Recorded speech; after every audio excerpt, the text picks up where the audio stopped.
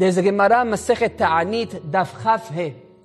Famous Gemara with the story of Rabbi Hanina ben Dosa's daughter. Erev Shabbat, she comes and she lights the Nerot Shabbat and she starts crying. Her father comes in, he says, "My daughter, why are you crying?" She says, "Because by mistake I mixed up oil with vinegar and they lit, but I'm scared that they'll extinguish soon and we won't have Nerot for Shabbat because we don't have oil. I thought it was oil, but it was vinegar." So her father tells her, "Mi she'amar lachometz lashemen ve'idlak, yomar lachometz ve'idlak."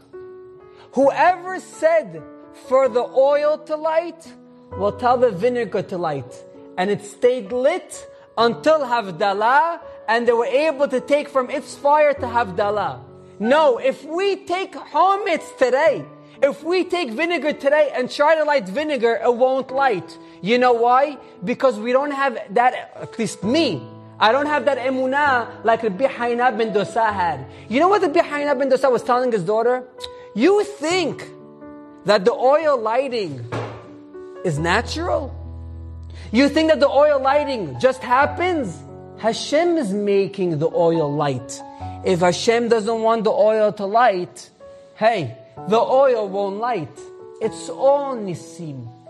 Ve'anisecha v'nifleotecha shebechol et ereb v'boker v'tzaorayim. In the end of Ala Nisim, you say, "Ve'asita emahem nisim v'niflaot." You made for them great nisim. Yes, that small jug of oil that they found in the Beit HaMikdash, it was not supposed to light. But what do you mean, oil? If you light it, it lights. No! That means you're not believing in Hashem 100%.